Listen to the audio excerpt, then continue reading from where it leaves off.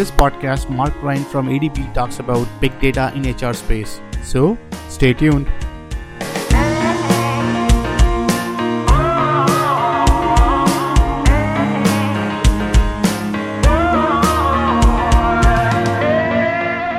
So, welcome everyone to Future of Data podcast. Today we have with us Mark Ryan, and Mark is responsible for leading the research and development of Automatic Data Processing's ADP's Analytics and Big Data Initiative.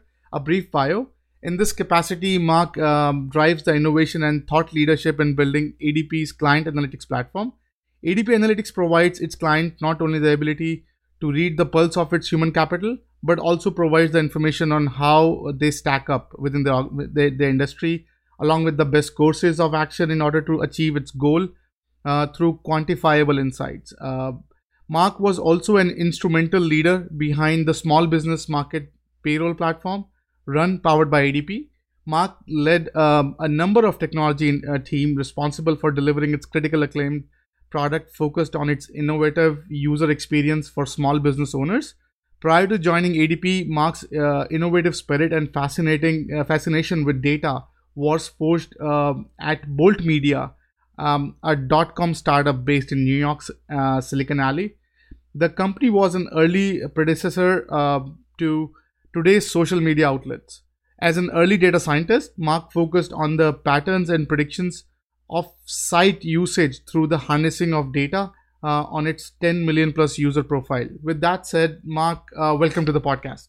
Thank you for having me, Vishal. Thank you.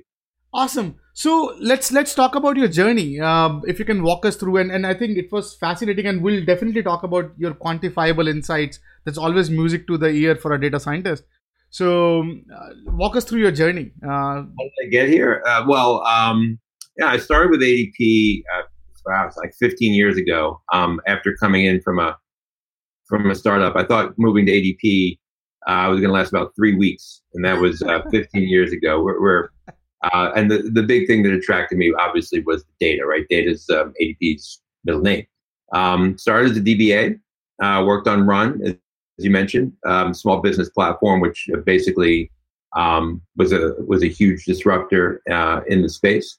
And just taking a product perspective, but always having data driving everything. I've kind of moved through ADP, various different product roles, until ultimately, must have been about 6 years ago or so, speaking to some folks about needing to build analytics for our clients.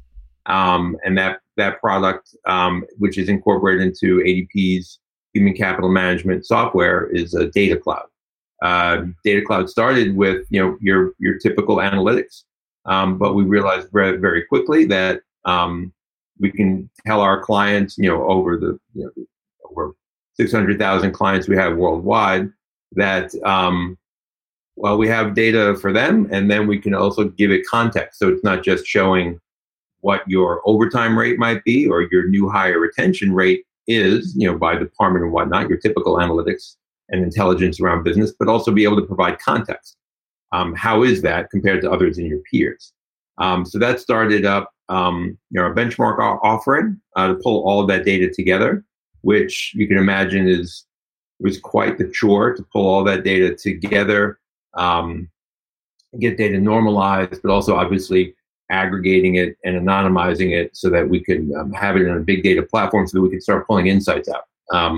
Starting to understand what happened to your turnover when you're, say, underpaying in the market, or your people are in a role for too long compared to others where there's a lot more movement based on the job type. So a lot of different things that we're building in with Data Cloud as it kind of perpetuates throughout the entire HCM suite to give our end users insights, and then also provide some guidance and direction that machine learning and the AI can offer based on this treasure trove of data that ADP has. Interesting. Thank you for walking us through that. So explain your typical day-to-day role in ADP, if you can walk us through that. We'll resume after a short break. This part of the podcast is brought to you by First Friday Fair, fastest AI-powered way to find your next opportunity. Check out the website First Friday Fair .tao.ai and find your next dream job. Let's get back to the podcast. Yeah, so even going back to your prior question, the data scientist role, it's a combination of things, right? There's the your typical data scientist. What I've found is there's three things, right? There's you have to have your understanding of statistics, your deep math. You've got to have an engineering developer background, right? You have to be able to kind of pull data together and get it into shape. And then the third thing is you have to understand the domain. That's one of the most overlooked and one of the most important things is that you have to have an appreciation and a want to learn more about what it is that you're solving for and what makes sense and what are the factors that are levers that can be manipulated. One thing I found is from a data science standpoint, you can build the coolest algorithm ever if it doesn't have a purpose or if it's not going to be adopted. It's, from a product perspective, you're hunting in the wrong place. So from a day-to-day perspective, what do I do? I have a team of data scientists working on things. So a lot of it is, kind of overseeing the progression of the development. There's a section of, there's always an exploration of a section of exploration, discovery work, mucking around there. A lot of the time I'm spending is speaking to clients and to partners around what's possible, explaining, like taking machine learning for humans, right? Humans about machine learning, and that machine learning is trying to learn about humans. So there's a lot of talking and speaking to folks about how things are working and what's also possible to get some ideas from our clients and ultimately from our users as well. So interesting. That's the typical. Hopefully, I gave you an idea of what. Yes, I think that's really helpful. So now let's walk through what is data for a company like ADP. Like, what are some of the use cases that you're trying to battle, and if you can walk us through that. Sure. It's well, first it's like that. Coming up with the benchmarks or what is the standard, right? We do, ADP has a national employment report. We have these benchmarks that are, in the product. The biggest battle, the first thing that we deal with is getting that data normalized across all of these clients, because clients can call things whatever they want. They have job titles that they run with, but if we want to understand what they should pay, it's getting that normalized data straightened out. So a lot there from a data perspective that we're working towards. Once we get that into shape, it's the benchmarks, and then there's predictive models around, and it's providing direction. One of the big things that came out, we have a tool around identifying employees who might be at risk of leaving the organization. For HR, that's the biggest, the most important thing to any HR professional is finding and keeping the best talent for the organization, right? So providing direction of who to go speak with. And it's not absolute. So that's the other, talking point of, our end users have to understand it's not an absolute, right? It never will be. Like, there's only so much that the data will hold. It's more for providing direction. We phrase it that way, it's much more helpful. So providing direction, whether it's at an individual or from a larger organization, understanding the skills that might be at risk as they're starting to plan for the future about what they need. Like if there are locations of a lot of high-risk individuals, what are their jobs, and what the impact would be on the business. We also have tools around pay equity, so identifying areas of people doing equal work should be getting equal pay, right? So helping organizations understand those trouble spots. Is another use case that we have. We also have a lot of items around, there's your typical forecasting of what overtime looks like. We're exploring and where your hotspots are. But the big thing is, and this is where I think a lot of it is heading, is getting from, normally we have our HR professional, really getting to the people who manage and taking the action. So people who manage groups, need to know how are they doing, right? Where are their problems and how they might be able to fix it. So we've been pushing a lot down to the manager, and for managers and getting data science out in front of them, you and I might want to sit down and play with data all day and look and search and hunt is great. They're busy probably managing their organization. So we're pushing a lot of these insights, headlines to them on their phones now.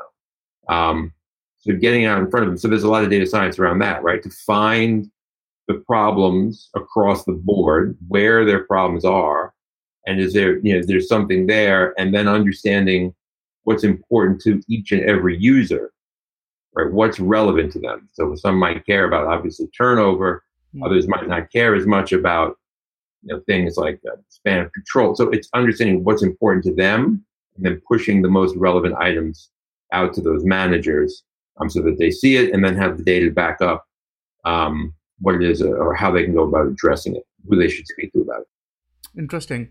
And I was reading in your bio that you help drive innovation and thought leadership for ADP's client. So how do you drive innovation or how do you drive thought leadership? If you can walk us through that. We'll resume after a short break. This part of the podcast is brought to you by First Friday Fair, fastest AI-powered way to find your next opportunity. Check out the website firstfridayfair.tao.ai and find your next dream job. Let's get back to the podcast. Yeah, that's a great question, man. That's the secret sauce, I think. I like you, so I'm gonna help out and bring all your listeners. It's interesting. It's first of all, my opinion, there's a balance, right? For all you startups out there, it's very important to understand it's business too, right? You got to deliver some things. But how to drive innovation, the approach that we take, and if you want to get for any data science team out there, you're going to walk into a boardroom with the folks with the funding, and you're going to try to explain what it is that you're going to do. That's great, but you've got to show them something. So we've taken this approach with partners where we did something what we call the Datathon. And what the Datathon is, serves two purposes. One is bring the folks together, and we kind of locked ourselves in a room for a couple weeks. Smell was terrible, but what came out of it was understanding that the data can do what the idea is, right? So anyone can have an idea. If you don't have the data to do it, then you're wasting time. And the second thing is we brought our designers in very early on just to hear about the process, and they produced some very early visual prototypes, which was helpful for a few reasons. One was obviously you can show something, or you can go now, you have something to go speak to clients or users to get their feedback is one. But the second thing is it kind of helped to keep the data science teams on target, right? Because we all know you love data science because things will spiral like crazy, right? Like, oh, what if we did this? What? And it'll go, and then you end up with a whole lot of nothing, right? So having the designers say, hey, this is what we have to build towards. And in the Datathon, we said we got to have API that has a model behind it. And in 2 weeks, it's not going to be perfect, but it's directionally accurate, right? Where we have some confidence that we, with more work on this, can get it even tighter, but it's a great starting point. So when you walk in now, you want the bigger funding. Now you have the product plan, something to show, you have some client user feedback on, that would be helpful.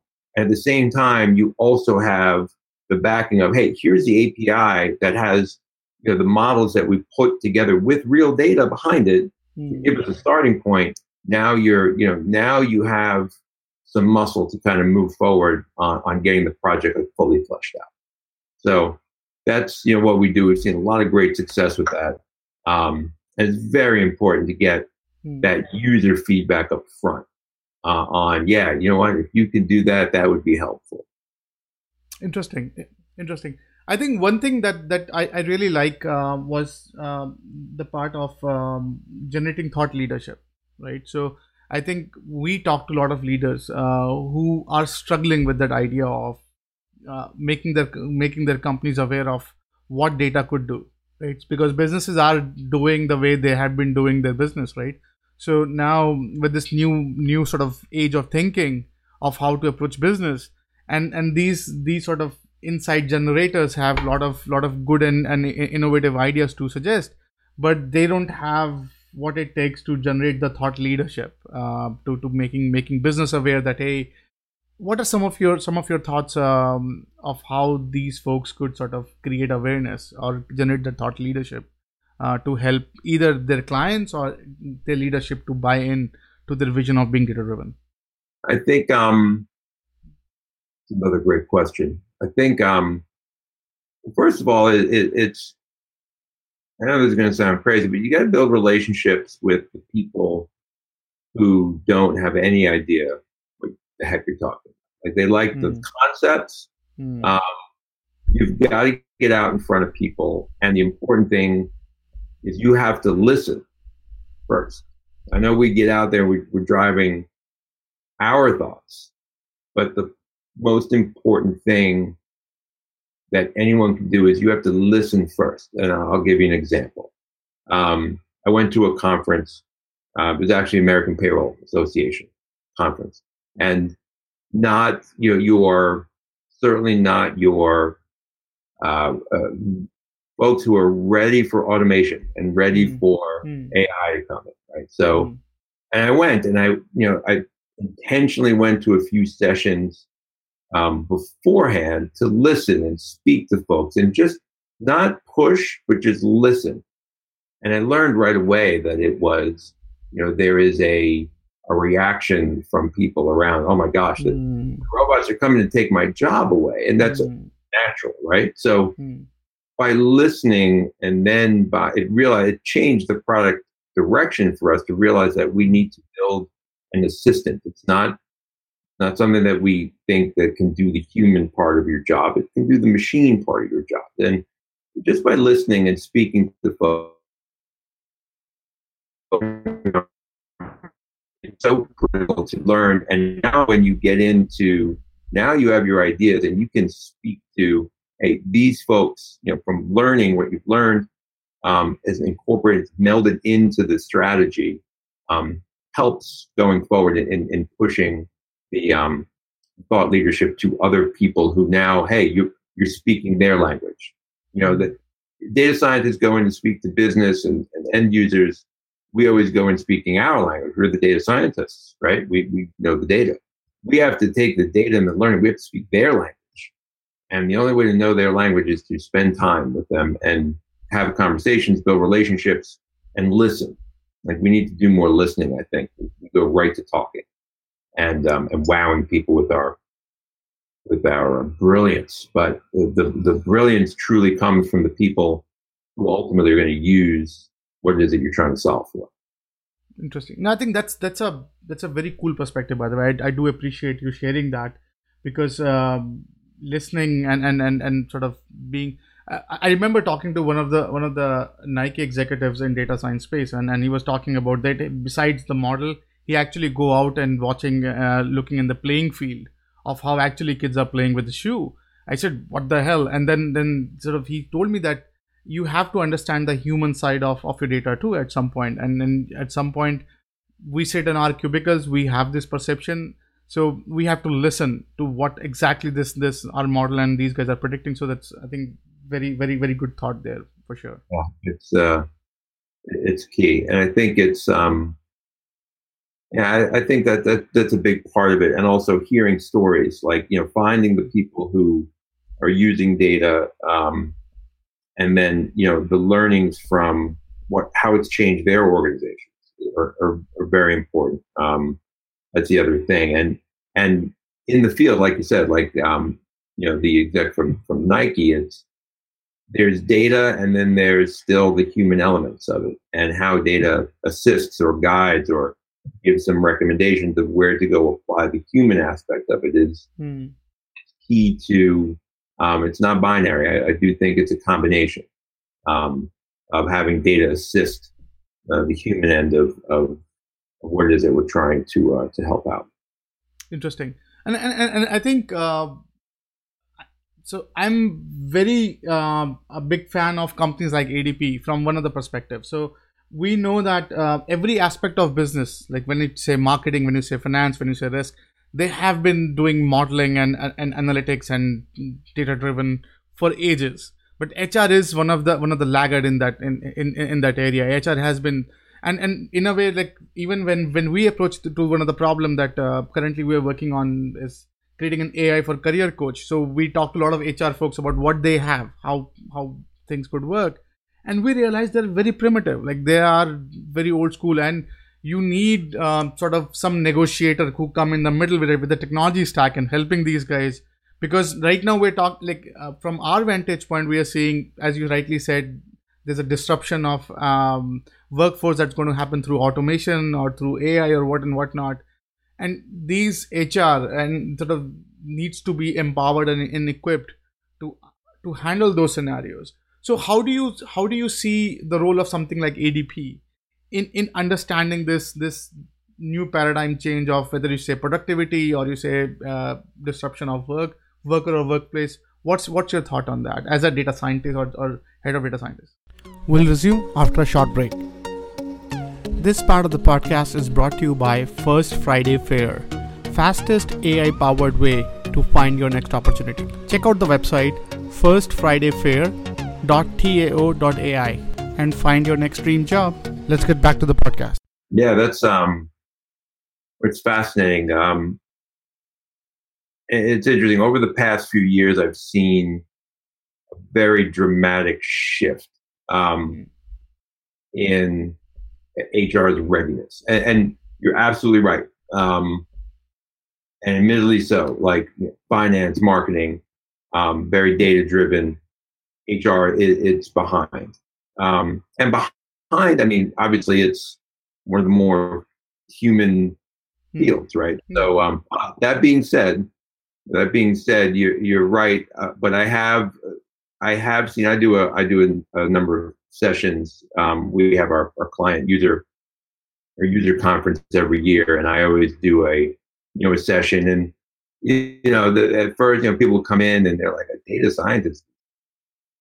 Why are we putting a data scientist out there? And and they're like, but year over year, the adoption, the willingness, the interest grows and grows. HR Tech is, a big HR conference every year, and you can see it grows every single year that, data is becoming more and more in the space. And it's something that, even ADP has gone through an interesting transformation as well, right? ADP has been around for 60 years, right? Have all this data, and ADP has been always primarily data processor for payroll. And then, got into, HR and very much in a transactional, okay, we're going to get those checks cut, right? But then as we've seen the need for user experience, we've seen the need for kind of helping organizations understand better and putting price. So the innovation end of it, super hot, right? And even ADP has changed, right? ADP has, moved, Carlos, our CEO, has spoken about, ADP in the past has been a service organization that has technology to support service. Now, like the big mandate has been, no, we're a technology company that has service to support the technology. And that's where the big direction has gone, and it's done very well for us because, organizations are looking for that edge and assistance in the software used to help across their organization. So it's been an interesting journey for sure. I think HR is coming up to speed a lot more. They're definitely more willing of wanting to understand data. You always hear like any organization say, "Oh, our data's a mess," or "I can't trust the data." It's dirty. Everyone has data problems, right? We're seeing a lot more willingness to kind of, and this is like I think the next big hurdle is the democratization of data. We see a lot of across the industry, a lot of HR teams. They have the data. They keep it for themselves. See, I can't give this to managers. I can't have execs. This. I can't. There's a lot of worry about, oh my God, if I get this out and the data is not perfect, then what? You know what? Everyone knows data can be better, right? The more you expose it to management, to your managers, to your executives, and share that data, there's much greater success and trust, right? So if you as an HR organization are seeing this like time and time again, I'm hearing more and more stories about it's the HR teams that are sharing data and numbers, understanding, and there's an organization-wide understanding of how clean is that data. But because HR departments have data and they can measure, there's been a lot better adoption of policy changes that they've wanted to put into place because they now have the means to measure it, right? You can't, it's hard to say, oh, let's take a policy, let's change the work at home policy or have pay increase or try to, promote more promotions and movement. Or even, go so far as let's add another element to the interview process to make sure that we're getting cultural fit. And there's one thing about walking into that room and saying, I read this in an article, we think it'll help, versus, hey, we think this will help, and we have these means to measure it. So as this project and we implement this policy, we'll be able to see our new hires staying longer because they have the data, right? And because they have that data, there's a lot greater trust to the HR team to make these dramatic organizational changes because there's data that they can measure, see, and then switch if, hey, you know what, this isn't working out as we planned, let's tweak it. So it is really starting to get that seat at the table that the HR department always wants, right? And by having the data, it's giving them more right, I think, and starting to see it, to be able to sit down and change the organization, not just change the HR function. Interesting, fascinating. So, and one more thing that I really like about your profile was, I think I read two words which are very music to my ears: product development and chief data scientist. So I think I talked to a lot of leadership on data science space. Hey, you should look at your practice as a product, so that you can, because then you can sort of think of it as a capability that you can ship it out. So can you walk us through some of the challenges or some of the opportunities that you see handling a product side of this capability as well as the data science or the thought leadership point of view? Challenges and opportunities of handling both product and data. So it's and data science. I think it's by having the product end of it has been very good because it keeps us focused, right, on an end result. And that's important, very important. One of the challenges is you always, so you have your roadmap and the the partnerships and, hey, we need to roll this out. There's a lot of work in obviously getting product rolled out. And then, figuring the strategy of where next, the benefits, the time. So there's a lot of that back and forth that the product dictates. You've got to always remember and have side time on the exploration piece, right? On the, I don't know, is there a relationship? Like, go study something. And that's, my feeling is you always, if you have product, you have purpose, with the data science stuff, which has been great, right? And direction and, clear, hard deadlines. Like look, if we didn't have deadlines, my crew, I mean, they're fantastic. They would spiral and go and dig in a hole. Hillary Mason does a great job in explaining what happens when you get enough data scientists that are interested in something. Right. It'll spiral, right? And not get, so the product end is great to kind of keep focused, which is great. And then, but at the same time, you still You got to always have a couple of folks in your back pocket taking some time to go do the exploration and get something going, and then get that innovation piece, so that now when people are asking, well, what's next? Hey, this, you're starting in on that research. So there is a little bit of a balance, but I think having the balance is important to keep both halves kind of focused and still at the same time moving forward. Interesting. And you also talked about you're working on this client analytics platform, right? So one of the things that comes to my mind is, what are some of the thinking that gets into designing something like a client facing analytics platform? If you can walk us through that. What goes into figuring out how we go? How do you end up designing it, and what thoughts you have to sort of pre-bake or post-bake to figure out it's delivering its value, and what are some of the KPIs there, if at all? Like whatever you can share about this mindset. Yeah, sure. I mean, it's finding your clients, start working on things that, because there are other clients that are innovators also, right? They're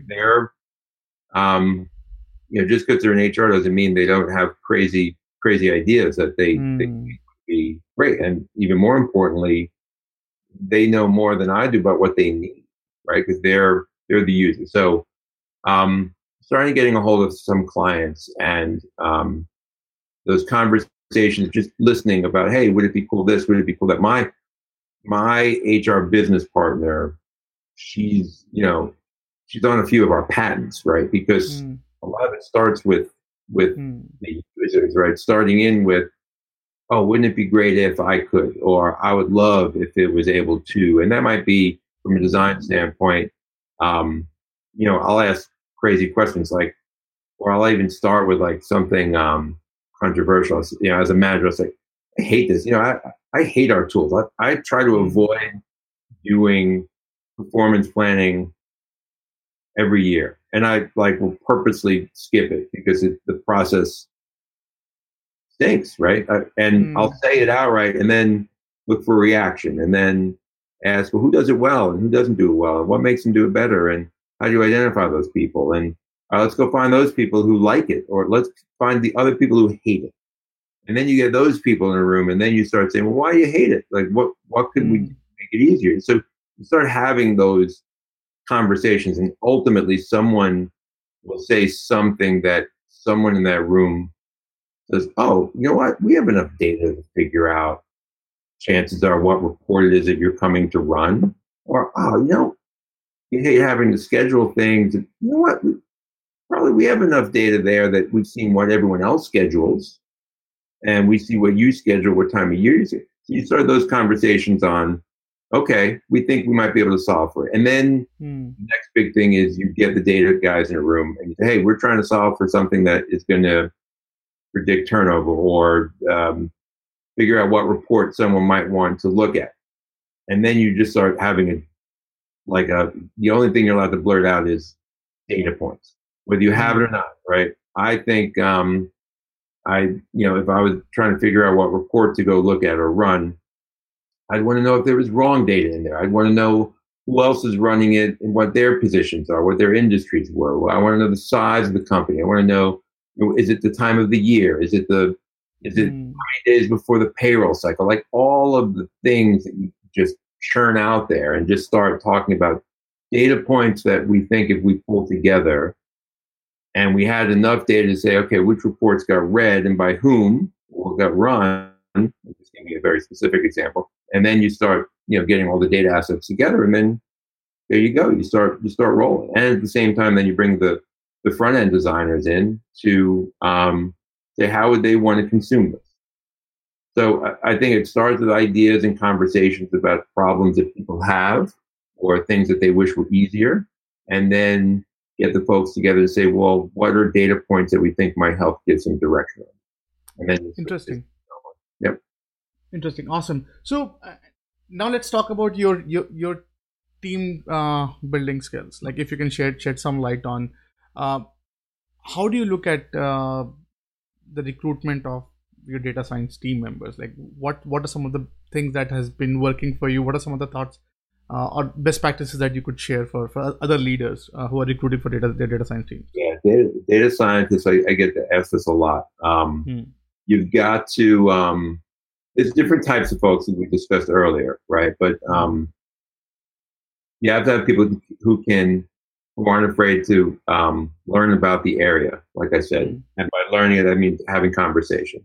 I see a lot more these days, young folks coming out of school, developers who are interested in data science, who like pick up and run, right? A lot more of the machine learning, less of the traditional PhD statistic, research.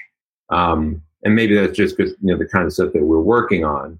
There are a lot of libraries out there, open libraries that you can kind of pull in and start, even services to even have pre-built models, right, to start working. So it's a combination of you're curious, right, ability to hack some stuff together, as a starting point. But one of the more key points is, and I see this all the time, people who are afraid to be wrong it's not what you want. You want people to say, okay, this is what the data does, this is what the data doesn't do. And the opening up of what else can we do to get it better. See a lot of people say, oh, no, model's great, model's fine, model's perfect. You gotta be willing to kind of open the doors and it takes a little bravery, but you've got to be able to say, hey, this is what it's doing, this is what it's not doing, this is, let's talk and openly collaborate. Collaboration in the data science area is key. And that's an important part of it. Like your standard developer can get some requirements and go put their headphones on and build. Data science space, it's got to be a lot of conversation, a lot of ideas sharing, and a lot of willingness to be wrong and admit to it, and then pick it up and then go forward and make it better. So from an interview standpoint, I think communication and ask, hey, what project did you work on that you were wrong the first time you did? Let's see how they react to that, right? If they,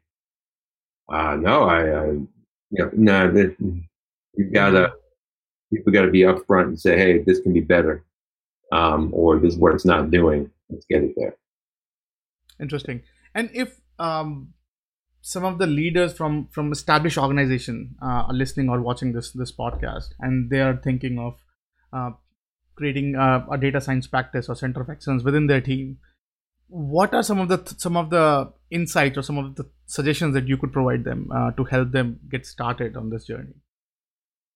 That's a good question. I think one of the things that that we went through, that a lot of large organizations, when I speak a lot about particularly large organizations, when we talk about people have data silos. Larger organizations will have, now we have product data, right? That's generally what I focus on. But obviously the data around the servicing the client, data around selling to the clients, data around implementation for the client. I mean, all of that data is all signal, right? It's all could be signal. So one of the things that that we've done at ADP and continue to do so is, even though I'm on the product end, is push the agenda and open up the data, right? Open up the, obviously anonymized and aggregated, but the more data you source together and get a common understanding, and also the willingness to open the doors up across the organization. And now you have pockets and people who are building things that, someone builds a client at risk model, or someone else, builds a classifier that says, hey, these are organizations that are, quote unquote, successful with ADP, right? Or, their stock price, whatever, their revenue. Like, so you get many different people adding elements to this common kind of basis of information. You get wider adoption, right? And you get wider breadth of people that know different challenges, right? That can ultimately be solved, not necessarily just people just in finance. Like if I had a client retention issue in, say, service, I would have to think information that we have on their use of the software, the background of the people who were using the software, like what is their tenure, what is their job role, what is their education, how big is their team, what is, like all that information can ultimately, in my opinion, flow into something downstream that would help service or help sales or help identifying, other possible upsells of other products when that organization is ready for it. So I guess that's a long-winded answer to your question of how do you, any suggestions is out of the gate, open stuff up, avoid building silos, get some key folks in, and get them exposed and hooked into anyone who has any data business use case, and get them all tied together. Don't build puzzles or little silos of folks. That's key. Interesting. And so about your industry, so HR industry or HR tech industry. So if I am maybe an entrepreneur with some knowledge of data science, what are some of the opportunities that are available from your vantage point that I could sort of attack or address, helping you out or helping the industry out, if at all? I think if you're an entrepreneur in the HR space and you wanted to get going, what are some of the opportunities? I think one is, and this is something that we do with ADP, is if you're an entrepreneur, you need data, first of all, data science. That's I think the hardest part. That's something that we're very lucky for, having all of this data.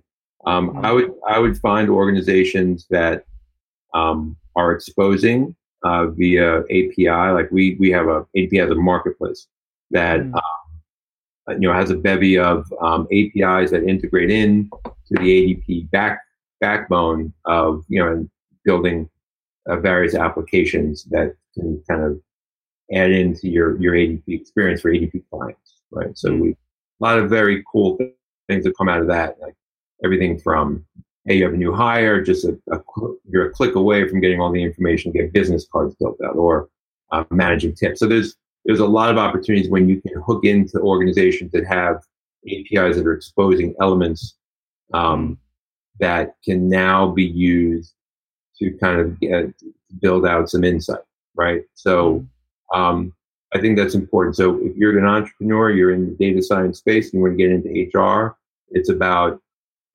I feel like, finding the big boys, or not even big boys, anyone that has APIs to kind of hook things together. I think it's interesting. That's great thought, by the way. I think that's I do appreciate that. So we're almost at the tail end of the conversation, and I want to focus last few questions on you. And thank you so much, Mark, for candidly helping us understand the industry and the data science perspective in it. So in your journey, and this is I ask all of our guests, is what are like 1 to 3 core component that has really contributed to your success? So what are some of the ingredients that you think are really helpful in your journey so far? Wow. Okay. 3 you keys to my success. I think one is like I said before, you got to be able to speak to people and talk. I think that's been key for me. I've always enjoyed speaking to people, remembering the people part to help guide on the data part. Is one. 2 is you especially in this space, you cannot have fear. You've got to be a little fearless, and by that I mean you've got to try things out to know even if it will fail.